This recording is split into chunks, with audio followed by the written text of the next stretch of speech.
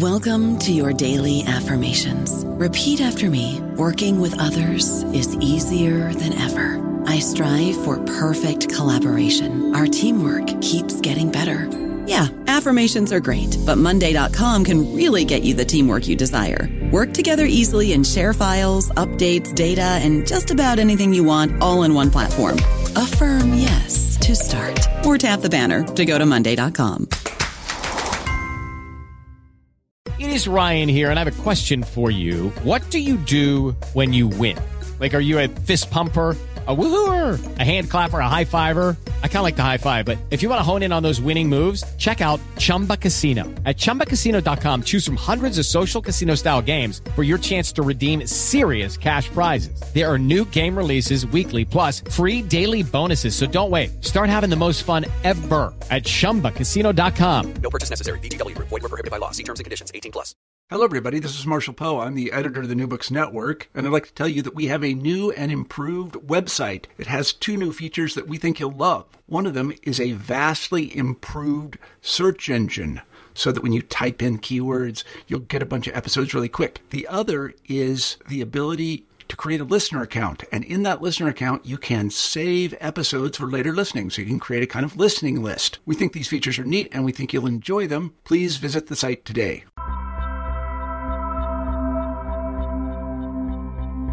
Welcome to New Books in Religion, a podcast channel on the New Books Network. I'm your host, Lindsay Jackson. In recent decades, the number of Americans and Canadians who identify as non-religious has risen considerably. With nearly 1/4 of American and Canadian adults identifying as non-religious, religious nuns represent a sizable and growing group within the Canadian and American populations. In their recent book, None of the Above, Non-Religious Identity in the U.S. and Canada, Joel Thiessen and Sarah Wilkins-Laflamme examine this phenomenon and the implications of the growing religious nun population in North America.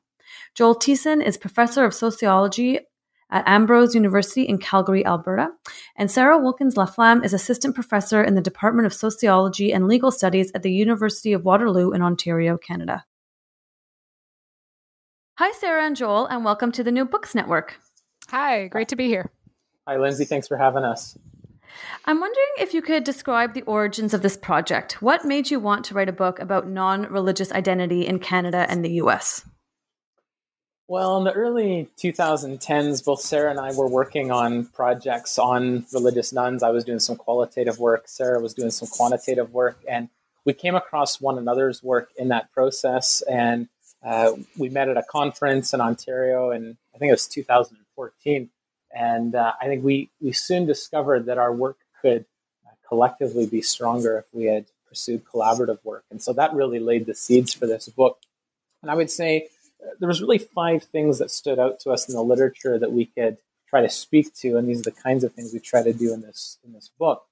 One of the first things was that we know that different types of disaffiliation and irreligious socialization play a role in the growth of those who say they have no religion.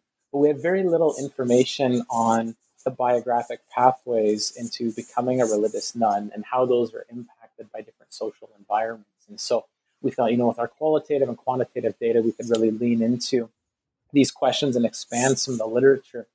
I would say a related and second area for us was the need for a thorough model of macro demographic trends that affect the size of a religious nun population. So, there's a lot of literature out there that says, religious nuns are growing, they're going to grow indefinitely, and we have some demographic data there. But we wanted to pay attention to, what are some of those countervailing forces that might actually slow or reverse the growth of religious nuns, or maybe even accelerate it. So things like immigration, birth rates, and so forth. And so demographics is an important piece of the gap within the literature we wanted to address in this book. Both the third and fourth things actually come down to comparisons between Canada and the United States. We know a lot about religious nuns in the United States. We know a lot about, the spiritual and secular meaning systems among nuns in the U.S., but less so in Canada. And so this gave us an opportunity to both understand Canada in its own right, but then to compare that with the United States. And then fourth, in that comparative context, lots of socio-political attitudes and behaviors that we know about nuns in the US, but less so in Canada. So again, this gave us the opportunity to explore that and to provide some comparisons. And then the fifth and final thing that stood out to us pertained to the attitudes that exist among religious nuns, religious minorities, and religious majorities. How do different religious groups and religious nuns view one another? How do they behave relative to one another? So all those kinds of things came about in our early conversations. We thought, we should really write a book. We should bring together these quantitative and qualitative elements. And none of the above is the result of those conversations. I'm wondering if we could talk a little bit about terminology for a moment. You use the term religious nuns to refer to people who say they do not belong to any religion, but you nuance this category by identifying 5 different types of religious nuns. I'm wondering if you could elaborate on these different types and the different types of religious nuns you outline in the book. Yeah, so for your podcast listeners, religious nuns, the traditional sense of kind of women in kind of covenants or in habits, that's maybe what you're thinking of. It might be your kind of frame of mind, but we're using religious nuns, it's spelt differently, of the NONE variety. So these are individuals who say that they have no religion.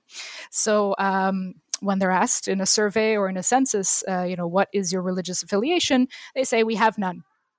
And so in that sense, they share something in common in that they have no religious belonging. They don't belong to a religious group or a tradition or an affiliation. That being said, there's a lot of diversity within that group. So there's other dimensions of religiosity. Those who study the topic are kind of maybe familiar with this. There's dimensions of believing. There's dimensions of behavior, as well as that kind of traditional religious belonging. And so what we find is that there's actually a variation amongst the non-religious in terms of what their beliefs are, if they hold kind of religious or spiritual beliefs or other forms of beliefs, and their behavior. So do they kind of pray? Do they meditate? Do they have any kind of spiritual religious behavior, even though they don't necessarily belong to a religion? And so we try and break that down in the book, look at different types. Anytime you build these different kind of typologies or categories, there's limitations in terms of what you can measure with quantitative and qualitative data. Also where you decide to draw the line, like who falls into one category and not another. In real life, that can be fluid sometimes. People can change identities, can shift their behaviors and beliefs between contexts over the course of their lifetime. That being said, we still think it's worthwhile to kind of build a typology of different types of non-religious to get a sense of what's out there, and also, how big are these groups at a given time when we take a snapshot of the population. So we see 5 main subtypes, like you were saying, Lizzie. The first one is what we call involved seculars. So these are individuals who do not believe in God or a higher power, so that we refer to as non-believers, and who are actually quite active in organized atheist, humanist, or secularist communities. Things like Atheist International, the humanist foundations. They were made quite popular at the early 2000s with characters such as Richard Dawkins and Christopher Hitchens.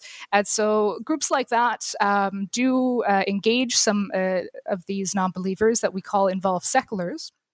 But they're a relatively small group. When we survey individuals, on the rare occasion we actually do ask questions, how involved in these secularist groups are you? We find that very few non-religious are actually actively involved, like regularly participate in their activities or even on their online or digital platforms. A much larger group that we find is what we call instead inactive non-believers. So that's our second type. And those are individuals who don't necessarily hold traditional religious beliefs, including in God or higher power, but don't really do much about it either. Are kind of just like, meh, I don't really believe, and I've never really thought that it's worth going to one of these groups' activities. I've never really looked it up. It's just not part of my life, and I do other stuff instead. So that we call that group inactive non-believers, and that's a much larger group of the religious nuns in both Canada and the US. Out in BC, for example, where we have data on this, it's about half of the religious nun population are these inactive non-believers. And then we have another third large subtype, and that's inactive believers. So these are individuals who do believe in God or a higher power, or who also hold other religious beliefs. but again, who don't really do much about it. So aren't necessarily involved in spiritual activities, don't think about it much in their daily lives, don't necessarily go to religious services regularly. So that's another big group of your non-religious individuals. And then a fourth subtype is what we call the spiritual but not religious. So these are individuals who don't really have traditional religious activities like going to church or praying necessarily in the kind of traditionally religious sense. They're not really into that so much. And if you ask them, are you religious? They'll definitely say no. But they do hold other kind of spiritual practices and beliefs. They'll, for example, practice yoga and consider it a spiritual activity, not just a form of exercise. You see a whole variety here of kind of beliefs that they've gotten sometimes from Eastern religions, sometimes from other sources. And so they will self-identify as spiritual, but not religious. And that's usually about a third, maybe about a quarter to a third, depending where you are in North America, of your religious nun population. And then finally, our fifth subtype is what we call involved believers. So these are individuals who are actually quite active religiously, so will attend religious services relatively frequently and who hold quite strong beliefs, but they won't necessarily identify with one religion, right? That's not so much part of their identity, but they are quite personally religious and actively so in the community. For example, some evangelical Christians fall into this category. There's other individuals who, for a variety of reasons, say they have no religion, but are actually quite active on the behavior front. But again, this fifth group is also quite small. Like the involved seculars, there's not many, maybe like 1 or 2% of religious nuns, but it's kind of important to point out that just because you say you have no religion doesn't mean that necessarily translates into beliefs and behaviors as well. I'm wondering if we could talk a little bit about the data. How many people identify as non-religious in Canada and the US, and how have these numbers changed over time, and how do they differ regionally, etc.? Yeah, numbers question. I love numbers questions. I'm a big numbers person. Yeah, so in the book we kind of went and got a series of different quantitative survey data that are good quality, that are out there in Canada and the States, and that ask questions about this. And what we found is that in 2016, just under a quarter of Canadians, so about 23%, and just under a quarter of Americans, so about 22%, identified as having no religion, according to each country's general social surveys, which are kind of big, good quality surveys that are run each year in each of the two countries. These rates have been on the rise in Canada since the early 1970s, and in the US since a bit later, since the early 1990s. Canada's rates of nuns used to be higher than those in the US, but by now, the US has actually caught up to Canada for the most part, because since 1991, we've seen a real surge of these non-religious individuals in the US, so that now, the rate is about the same in both countries. These increases are especially generational increases. You'll find much higher rates of no religion amongst Gen X and millennials. Amongst millennials, it's over a third of millennials now in both countries say they have no religion. So there's kind of like an increase across each generation, especially amongst young adults. And there's also important regional divides in these rates across Canada and the US. So, we always lump these countries together when we're counting, but in fact, especially in Canada, there's actually more important regional divides to kind of break down. So religious non-affiliation is least common, so is in a smaller portion of the population in places like Atlantic Canada, in Quebec, as well as in the American South. Where less than a fifth of those populations say they have no religion. And it's most common, so the largest shares of non-religion are found on the West Coast in both countries. So in BC, rates of nuns stand at 44%, according to the 2011 National Household Survey. At the last time, about a fifth of the population was asked these questions in Canada. And the rates of nuns in the states of Washington and Oregon, so just south of the border of BC, are just below 35%, according to the 2014 Pew Religious Landscape Study. So we're going to get back to regional differences in a moment. So we're going to go back to that shortly. But before we do that, I'm just wondering if we could talk a little bit about methodology. You mentioned this just briefly, but with regards to the surveys that you looked at. But I'm just wondering if you could explain to us how you acquired the data you examined in the book, and maybe more specifically, what we can learn from these large quantitative surveys, and what do these types of surveys overlook? Yeah, so Joel and I are lucky to kind of be scholars in a time when there's a lot of freely available, good quality, open access survey data now. It's only a click away to download some of these big quantitative data sets. 20 years ago that was not the case, so it would have been very difficult to do this kind of study. But for this book, I'm the kind of number cruncher, and I crunched a lot of freely available data. Posted online from different agencies, notably the Canadian and American General Social Surveys. So in Canada, those are run by Statistics Canada. In the States, it's a group of a research team that's been dedicated to running that survey every 2 years for the past few decades, as well as survey data from the Canadian and American election studies. So those are surveys that are run every time there's a national election in the country, as well as there's lots of good quality data that Pew Research Center, which is a nonprofit research institute, puts out and makes available to us. And so we were able to crunch some of that as well to kind of look at findings, looked at new topics that hadn't been looked at in this survey data before.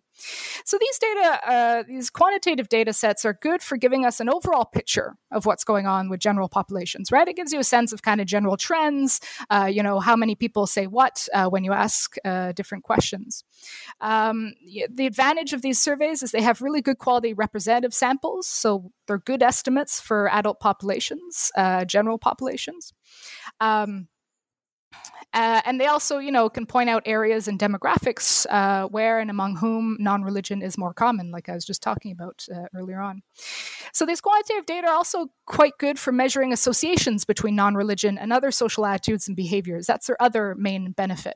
For example, independent of age, we know that non-religious individuals have on average much more progressive or left-leaning attitudes on social political issues like abortion, same-sex marriage, gender roles, the environment, immigration, and the welfare state. They tend to lean left on those issues, and we've been able to see that through these survey data. Individuals are not necessarily aware of this themselves. They're aware of their views on these issues, but they're not necessarily always aware of how they compare to everyone else on them. So that's something you can see, not necessarily by asking the individual in an in-depth interview, but rather kind of measuring these trends across lots of people in these larger surveys. But, like all methodologies, quantitative data also has its limits. These data can give us a sense of what's going on, but aren't very good at answering the question of why are we seeing this? Why are we seeing these trends? Why is it more popular among certain populations? Why do some people say they have no religion? Right? They don't give us a sense of the people behind the numbers, their stories, their biographic pathways into how they became non-religious, as well as the experiences that they have as being non-religious in various social contexts. So that's why we made sure to complement the survey data in our book with the in-depth interviews that Joel conducted in Alberta in 2012 and 13. So that brings us to, even though Sarah, you just sort of touched on this a little bit, this brings us to my next question about the interviews you conducted. And I'm just wondering, what insight did these interviews provide that differed from the surveys you examined? Yeah, one of the things that really excites us about this project is that we can bring the quantitative and qualitative pieces together. And one of the things that we definitely try to leverage here are the qualitative interviews that bring stories and narratives to real life. And so many of our chapters will begin with those lived experiences, things that you don't necessarily capture in, data sets of thousands of survey responses, for example. And these stories and narratives really help us to account for the processes and the pathways for becoming a religious nun. So, for example, some people were raised in really devout religious homes. Well, what happened along the way that contributed to them now saying that they have no religion? The stories, the narratives that come about from the interviews really help to answer those questions. And they help us to understand how they view members of other religious traditions. What were the experiences that lay beneath some of those perspectives and experiences? So stories and narratives is really important. I think the second element are the open-ended questions and responses that you gain within qualitative research. So, when I ask a question to a respondent, the very first thing that they say typically tells us something about some of the most important things. So if you say, why did you leave your religion of your childhood behind? The initial things that come out of their mouth typically tells us something about what is most pressing for them, the greatest priorities that contributed to those transitions, or perhaps the topics that they talk most about. Maybe they go on a topic for 5 or 10 or 15 minutes, versus another topic they maybe spend 1 minute on, that also tells us something about a level of importance to a particular subject area. So the qualitative interviews help us in that respect. And then finally, I would say that the qualitative interviews really helped us to get at some of the context for the ways that people think and behave in the world. Understanding their social experiences with family or friends or schools or religious groups or media, all of those things intersect with a person's life story and experience that perhaps contributed to increased rates of religiosity at some point in their life, or decreased rates of religiosity in their lifetimes. And so understanding those different social influences really come alive within qualitative interviews in ways that we just can't capture within the broad macro level quantitative data. So my next question is a bit big, and it really is the crux of the book. My apologies for asking such a large question, but why are increasing numbers of Americans and Canadians identifying as religious nuns?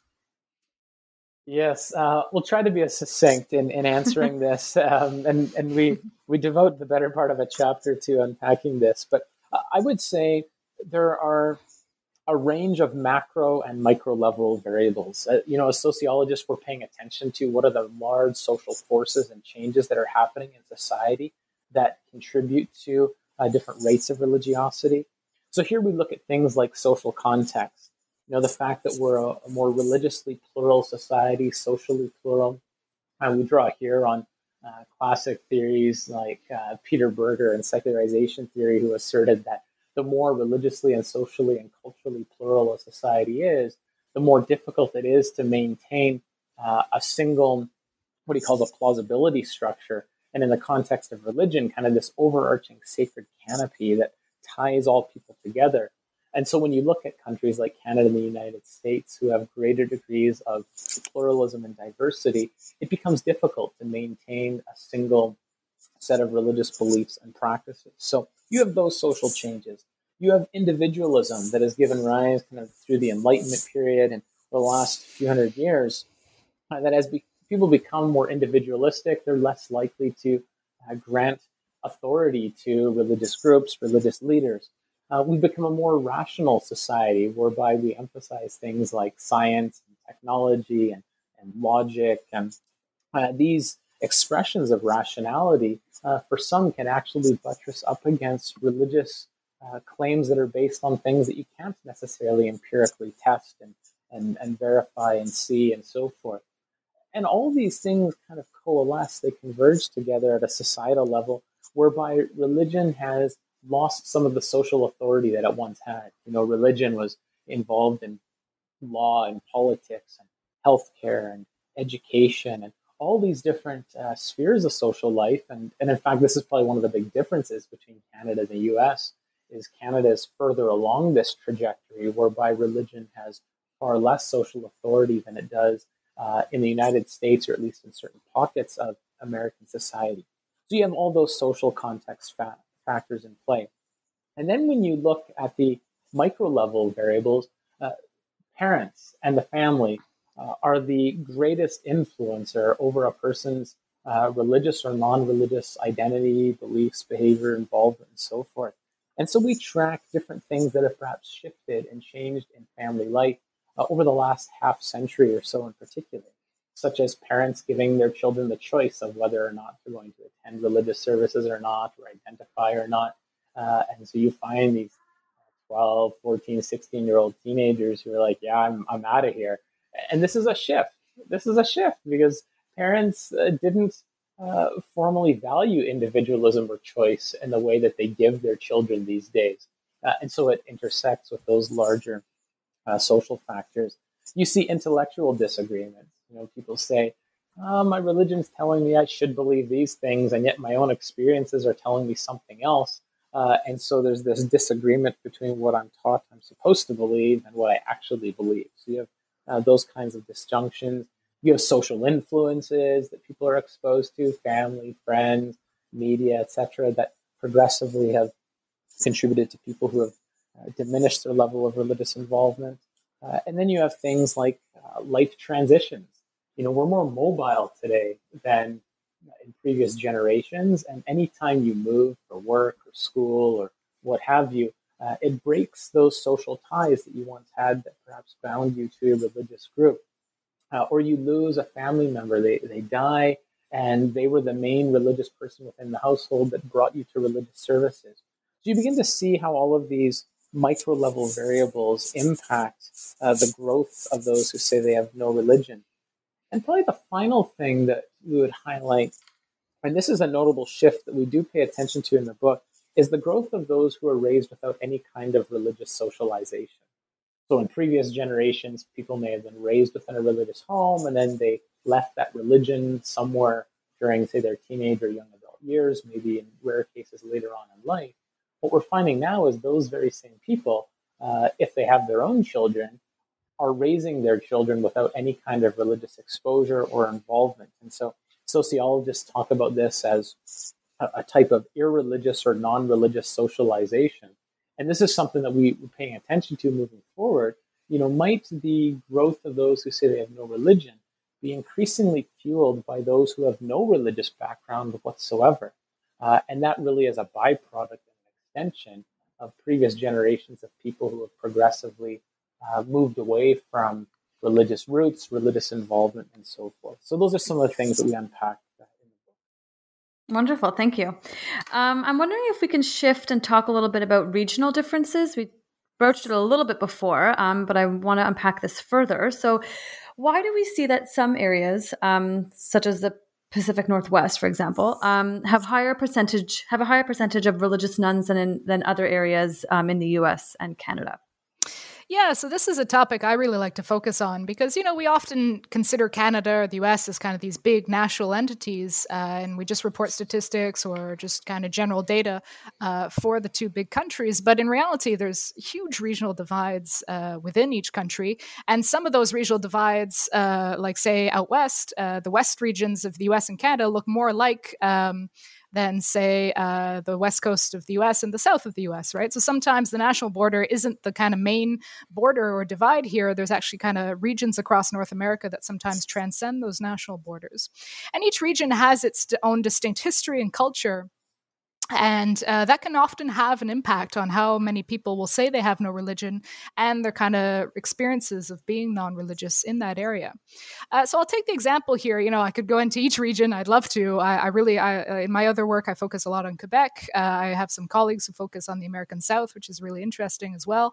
But I'll take the example here of the Pacific Northwest. So say the west coast of Canada, BC, as well as those states of Washington, Oregon, and the general kind of Pacific Northwest area, because this is the region in North America where there are the most non-religious individuals, according to kind of pretty much all the data we collect on the topic. The Northeast U.S. is also another hub of it, but the West Coast seems to be the big player, especially that Pacific Northwest area.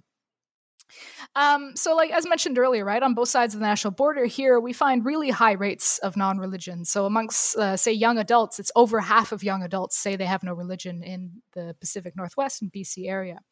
And these high rates of non-affiliation, they're not just found amongst, say, many Chinese or Japanese immigrants, populations that we also see high rates of people who say they have no religion, either because they are non-religious or the kind of Western religion labels don't really correspond to their spiritual lives or their kind of family's spiritualities that well. So amongst those immigration populations that are quite common and present on the West Coast, you do find high rates of non-religion, but you also find the high rates of non-religion amongst other populations, pretty much across all the different demographics in BC and the Pacific Northwest. You see these high rates of people who say they have no religion. I don't know about you, but I'm very busy and I don't have a lot of time to cook. That's why I subscribe to Factor. Eating better is easy with Factor's delicious, ready-to-eat meals. Every fresh, never frozen meal is chef-crafted, dietitian approved, and ready to go in just 2 minutes. You'll have over 35 different options to choose from every week, including Calorie Smart, Protein Plus, and Keto. These are 2-minute meals. Factor meals are ready to eat and heat, so there's no prepping, cooking, or cleanup needed. They're flexible for your schedule. Get as much or as little as you need by choosing your meals every week. Factor is the perfect solution if you're looking for fast, premium options with no cooking required. Sign up and save. We've done the math, and this is important. Factor is less expensive than takeout, and every meal is dietitian approved to be nutritious and delicious. Head to factormeals.com/NBN50 and use code NBN50 to get 50% off. That's code NBN50 at factormeals.com/NBN50 to get 50% off. So, here, Joel was talking about these kind of larger processes of secularization, of pluralization, of rationalization, and individualization being at play. And they are in this area, processes found across, the United States and Canada and Europe as well. And so those are at play to a certain extent across all the regions that we're studying in the book. That being said, there's other more kind of local, historical, political, social, and cultural influences that are also present. And the example that I'm going to use in the Northwest religious and non-religious landscapes. So historically, in the Pacific Northwest, one or a few churches had difficulty in establishing a monopoly or an oligarchy in matters of religion. So this goes for Western Canada. This also goes for the Western United States, right? Protestantism arrived quite a bit later in that area with the European settlers as they moved west. And for a period, they could be found amongst a majority of European settlers. Most of them were Christian. Most of them were Protestant at the time, from roughly about the mid-19th to mid-20th century. But that Protestantism was quite fractured in nature. There was lots of different groups that were kind of arriving and trying to establish a presence out west, not only just Anglican, Methodist, or other liberal Protestant denominations, but also many evangelical groups that still make up a substantial proportion today out west. And mixed with that, there was that kind of frontier mentality focused on mobility and resource extraction, political contestation between Indigenous, British, and American groups during that 19th and 20th century, a physical and psychological distance from the rest of the continent, right? The West Coast was always seen as that kind of far away, the new frontier, and also a desire to be free of the establishment in all its forms. And so when a lot of individuals arrived out west back in the 19th century, European settlers, there was kind of like a saying like, oh, when you left your religion behind as you crossed the Rocky Mountains, in the sense that you were free of the kind of old world stuff that was going on further out east or in the central continent. And, this was a kind of new land of freedom, a new land to kind of do what you wanted to do and make your own way. And so all these kind of factors kind of ensured that organized religion didn't really get as strong a foothold in that region in the 19th century as it did elsewhere in the United States and Canada. Compare it very quickly to Quebec, where the Catholic Church, especially from about the mid-19th to mid-20th century, was the pillar of French Canadian society. It was the only church, and it had a strong influence on kind of politics and society during that period. In fact, some argue that what defined the Pacific Northwest and its exceptionalism in matters of religion was most notably what we call the irreligious experience of many of its residents. So these are historians like Tina Block and Lynn Marks who have studied this out west. The Pacific Northwest was to a certain extent born secular, if you want, according to their kind of studies, characterized by lower rates of regular church attendance among its population long before the 1960s. So this has a long history in the area. Religion never became really as institutionalized during the mid-19th to mid-20th centuries among a majority of the population in Washington, Oregon, and BC, compared with kind of more eastern and southern parts of the continent. And on top of that, there were large waves of Asian immigration that arrived that also had high rates of non-religion at the time, among whom saying one had no religion was much more common, which also contributed to making non-religion even more socially acceptable on the whole in that area, much more than found elsewhere on the continent, even before the kind of mid-20th century. So consequently, with no one church or religious tradition having established deep roots with overall regional culture, and with individuals and family ties to religious groups often being more precarious in the Pacific Northwest, religious affiliation wasn't really as resistant to decline in the western regions of the United States and Canada from about the 1960s onwards, when the more general processes of secularization, pluralization, rationalization, individualization became really heightened in Western societies, right? In most other areas of North America, we see religious indicators starting to decline around the 1960s, especially in Canada, but also to a certain extent in the US. That decline started much earlier on the West Coast. Regional factors in the area appear to have led to earlier generational declines of organized religion in that region. The American context does, however, seem to act as a bit of a buffer against this decline, though, even in the Pacific Northwest. So the strong ties between Christian and American identity and the stigma attached to non-religion that persisted throughout the second half of the 20th century and still exists in many places of the US today, to a certain extent, much more so than, say, for example, in the Canadian context for that same period. Maybe one reason why the rates of no religion in the American Pacific Northwest are a little bit lower than those in BC. So BC seems to be even further along in this process, if you will. So even though the region itself across the national border looks quite similar, there are still a few national differences there. So each region has its own story of how it got to where it is now in terms of non-religion, right? I could go on about this all day. I don't want to bore you guys too much with it, but we do get into it in the book, right? The Pacific Northwest story is just one amongst many that exist. And added to that, there are demographic trends that might vary across North America, right? In areas where there's older populations, there's going to be a more religious population. In areas where there's younger populations, especially in urban centers, there's a less religious population. As well as rates of immigration. In areas where you get lots of non-Western immigration from world regions like South America, like Africa, like Southeast and South Asia, you're going to get higher rates of religious populations and thus lower rates of non-religious populations. So all these kind of factors come into play to kind of distinguish these regions from one another. I'm wondering if we could talk a little bit more about the differences between religious nuns in Canada and the US.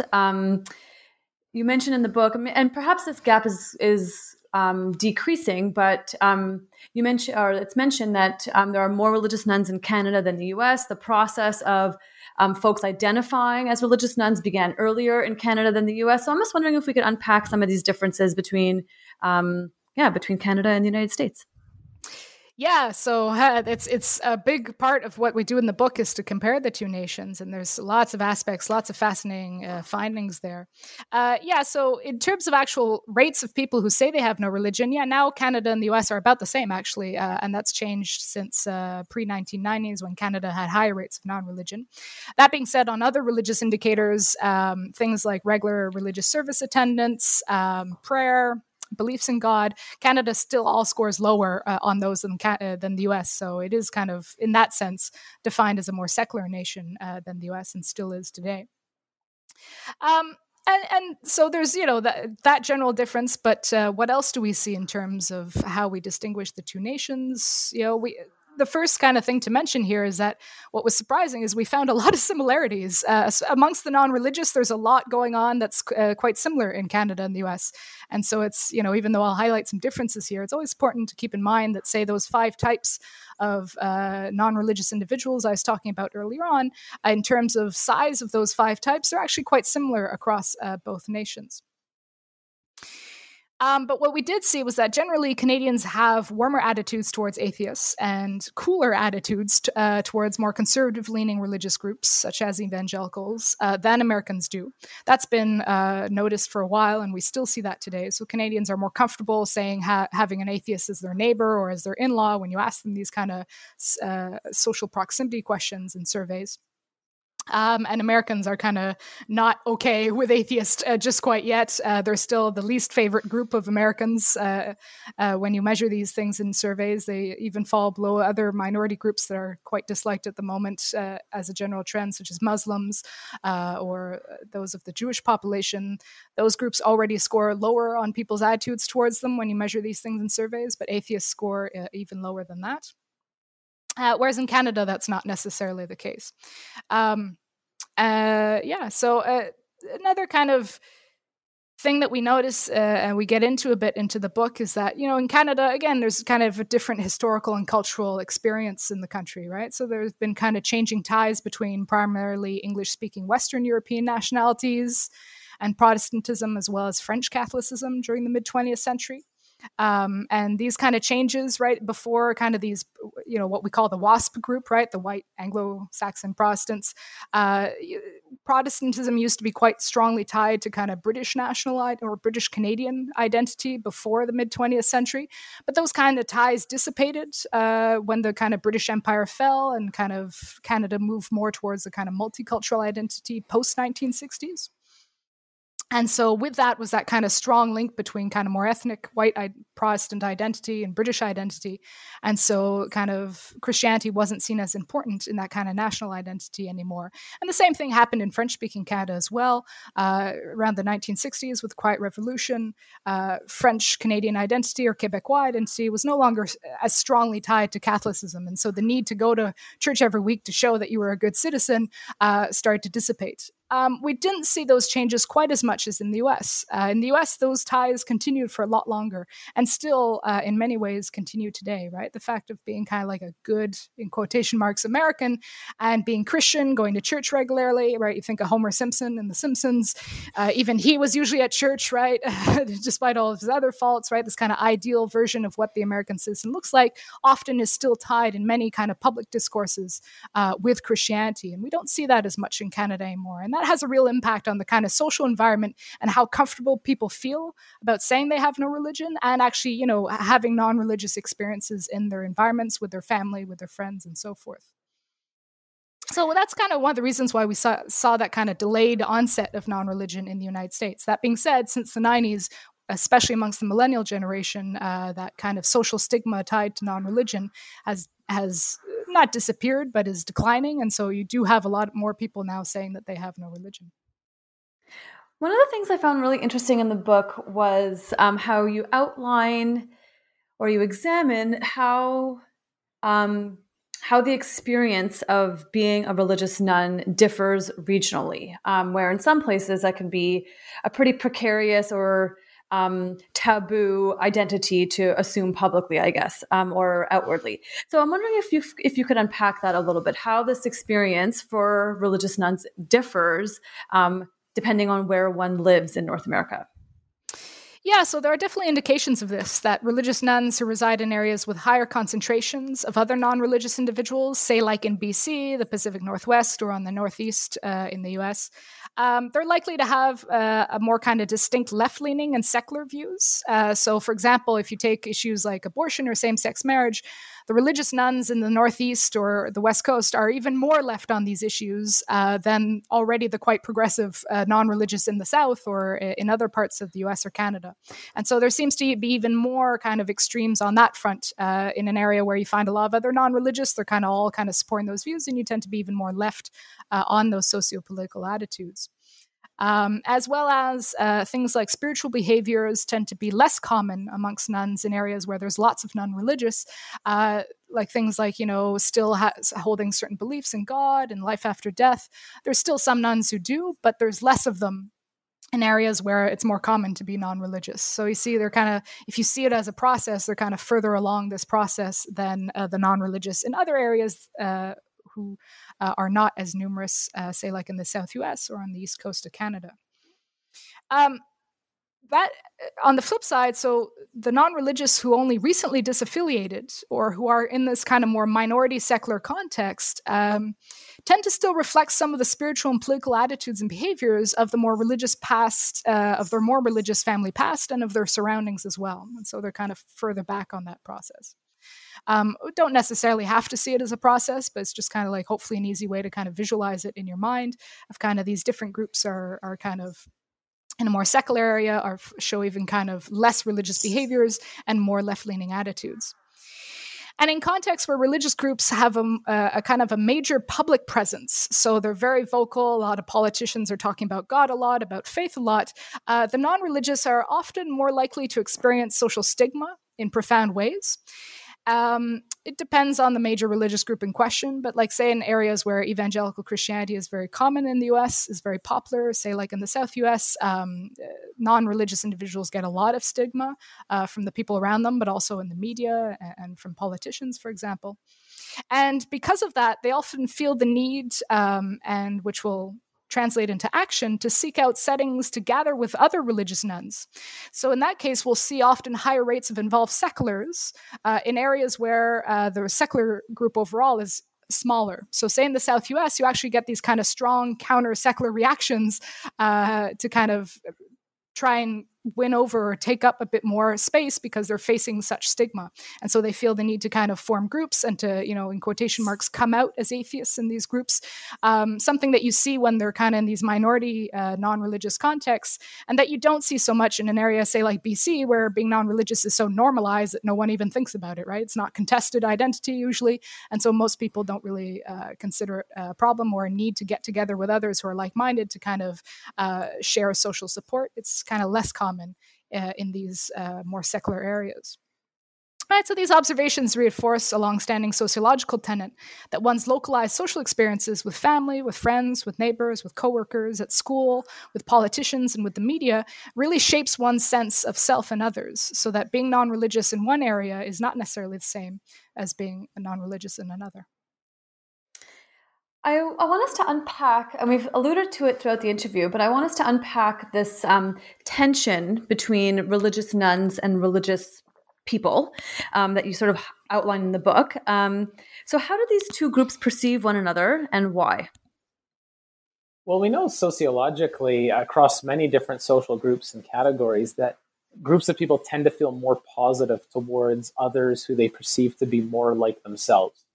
And they tend to be less positive towards those that they believe hold rather different attitudes and behaviors to them. And so when we unpack that sociological concept and theory in this setting, say between atheists and evangelicals, this is where we see some of the strongest differences emerge in both Canada and the United States, where these two groups, atheists and evangelicals, hold this strong disdain for one another. It's more notable in the United States than it is in Canada, though it is still present here in Canada. And much of this has to do with the historic privileged position that Christians, and namely evangelicals, have held in the United States, and the narratives that many Americans tell about their history as the United States is this Christian nation. It's a beacon on a hill for the rest of the world that's infused with strong Christian language, that despite the formal church-state separation in the United States founding documents, is a narrative that continues to persist across American society. And so as religious nuns have grown, and as atheists in particular grow in size and gain momentum, there has been this, I would say, this battle for cultural authority, legitimacy, dominance within society. And these kinds of polarized tensions are magnified, as Sarah was talking about, in the different regions across Canada, the United States. So where you have growing populations of religious nuns where they have the numbers, so to speak, and perhaps they are gaining cultural legitimacy, say in the Pacific Northwest, then there is a gaining momentum there that almost contributes to, say, evangelicals or other Christian groups who feel like a marginalized minority.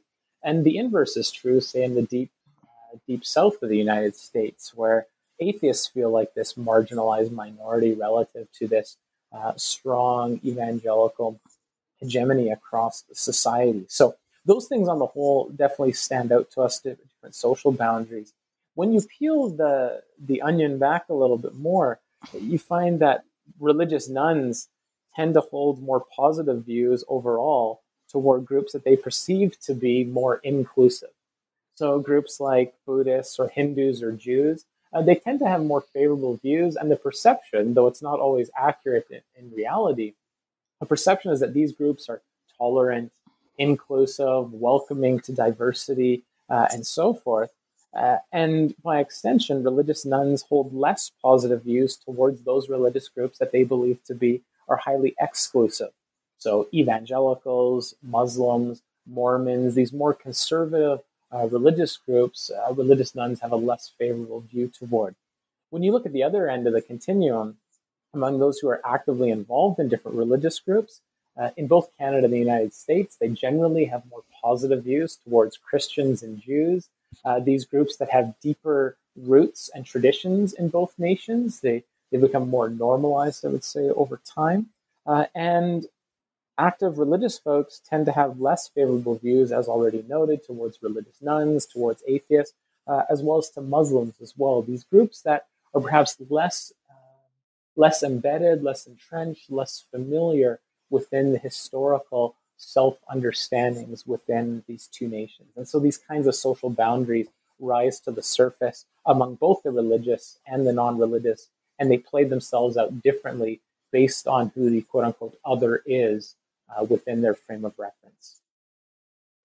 Toward the end of the book, you introduce your readers to the concept of deep equality. I'm wondering if you could explain what you mean by this and what implications it would have for religious nuns.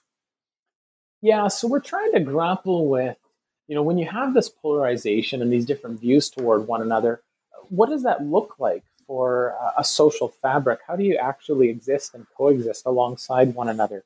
And so here we borrow this concept of deep equality from Dr. Laurie Beeman at the University of Ottawa.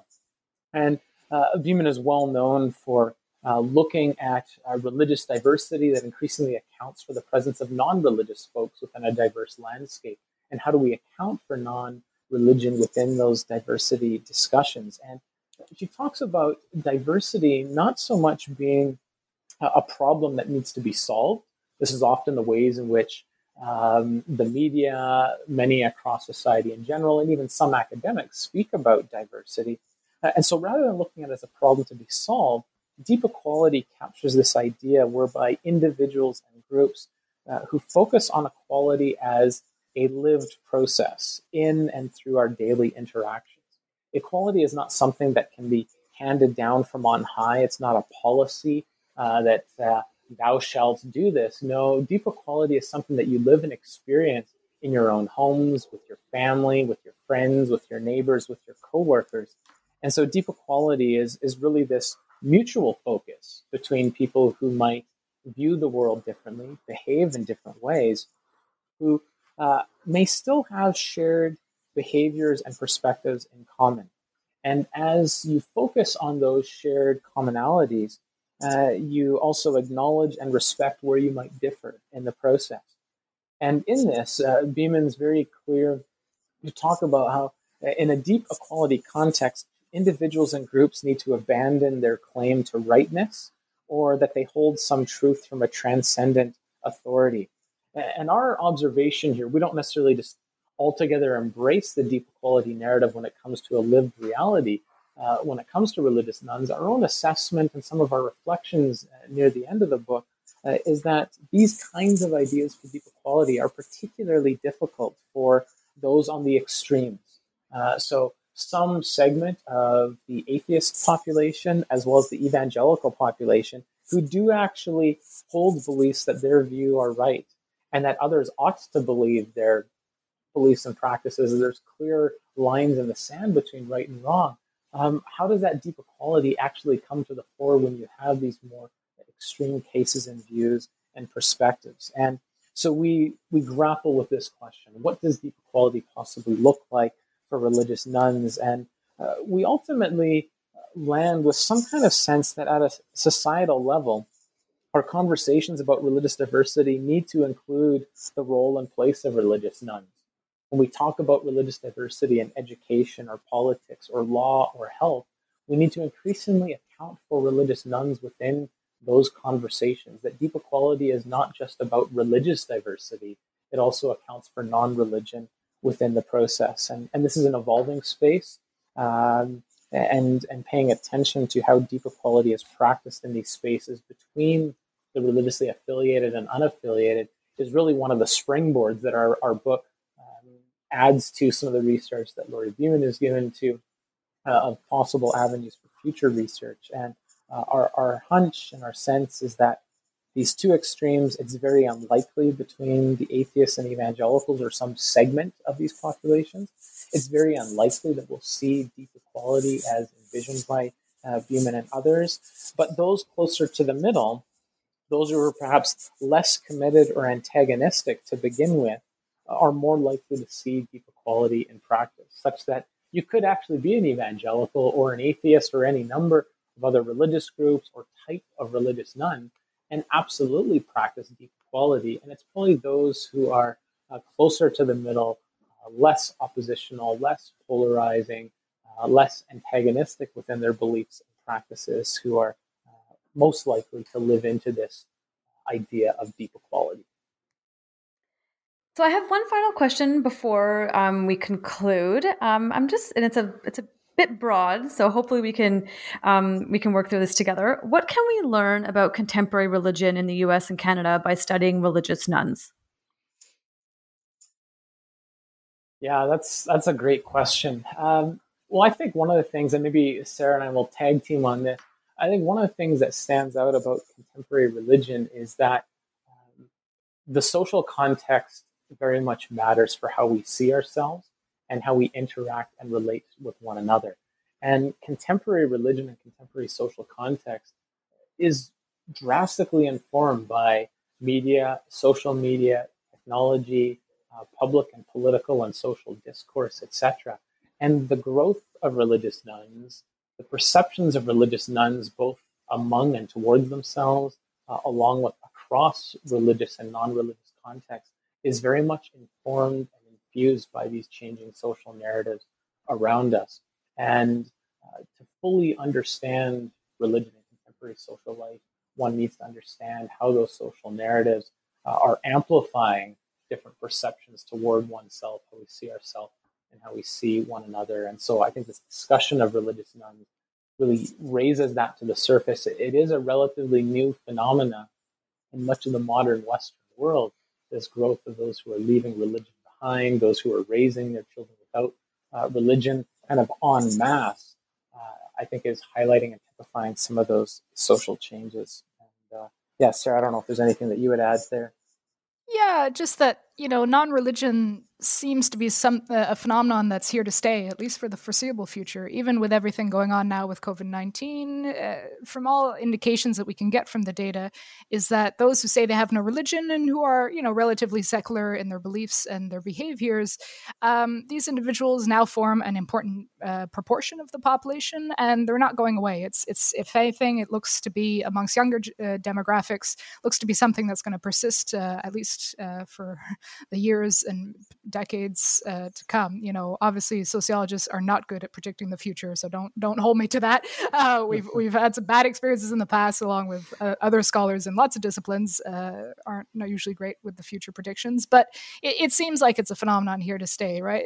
When sometimes I'll be speaking to religious leaders who really think everyone's going to go back to church in a few days or a few weeks. I kind of have to break it to them that may not be what it seems. These are now kind of ingrained social identities. We are seeing individuals who are raised with no religion in their childhood, and so don't even see religion as a possibility of something to turn towards. They have other things in their lives, and they're happy with those lives, and they find their lives meaningful. And so, so whenever you talk about the religious landscape now, you have to factor in this kind of non-religious population, this coexistence, this interdynamics between the two. I think that's really where we're headed. Religion's not going to disappear either in the near future. And so it's really this kind of coexistence now, this kind of shared social spaces between those who are kind of more and less religious, and that's going to have kind of profound implications for societies moving forward. So to conclude, I have one final question for you both. What are you folks working on now? Well, there's two things I'm tied up with right now moving forward. One, both Sarah and I are tied to a larger national project, actually an international project on non-religion in a complex future.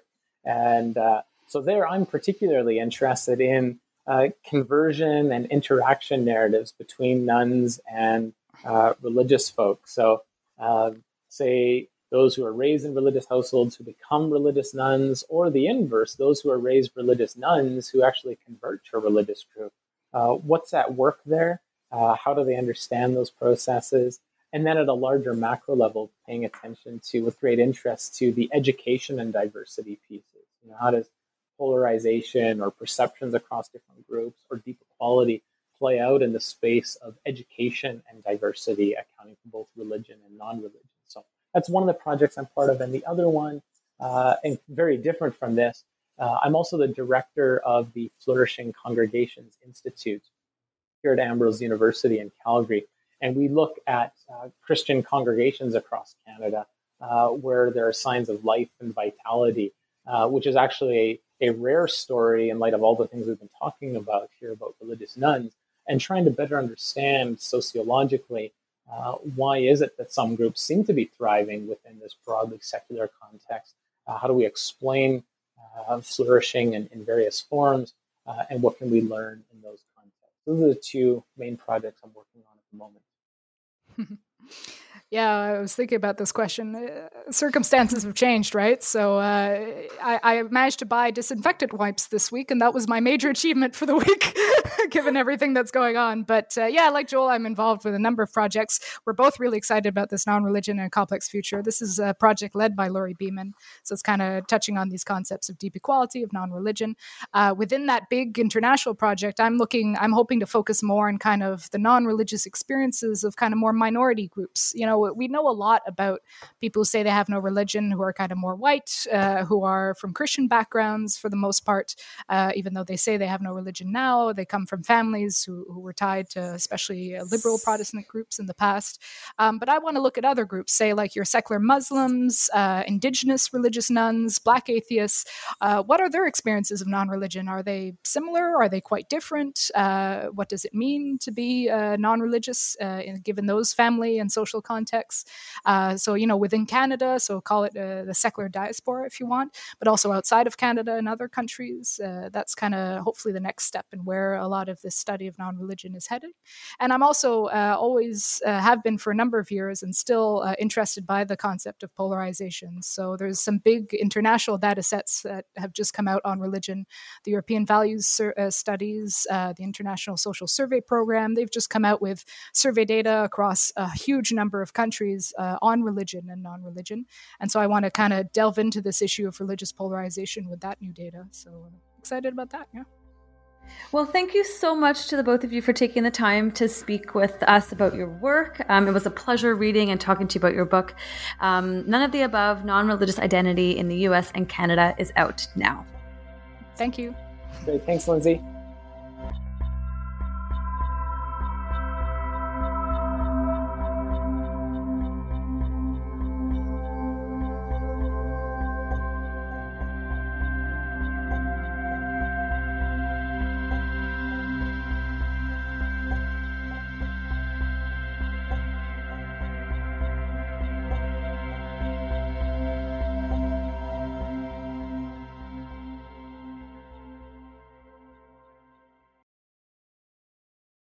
Hello, it is Ryan, and I was on a flight the other day playing one of my favorite social spin slot games on ChumbaCasino.com. I looked over at the person sitting next to me, and you know what they were doing? They were also playing Chumba Casino. Coincidence? I think not. Everybody's loving having fun with it. Chumba Casino is home to hundreds of casino-style games that you can play for free anytime, anywhere, even at 30,000 feet. So sign up now at ChumbaCasino.com to claim your free welcome bonus. That's ChumbaCasino.com and live the Chumba life. No purchase necessary. VGW. Void where prohibited by law. See terms and conditions. 18+.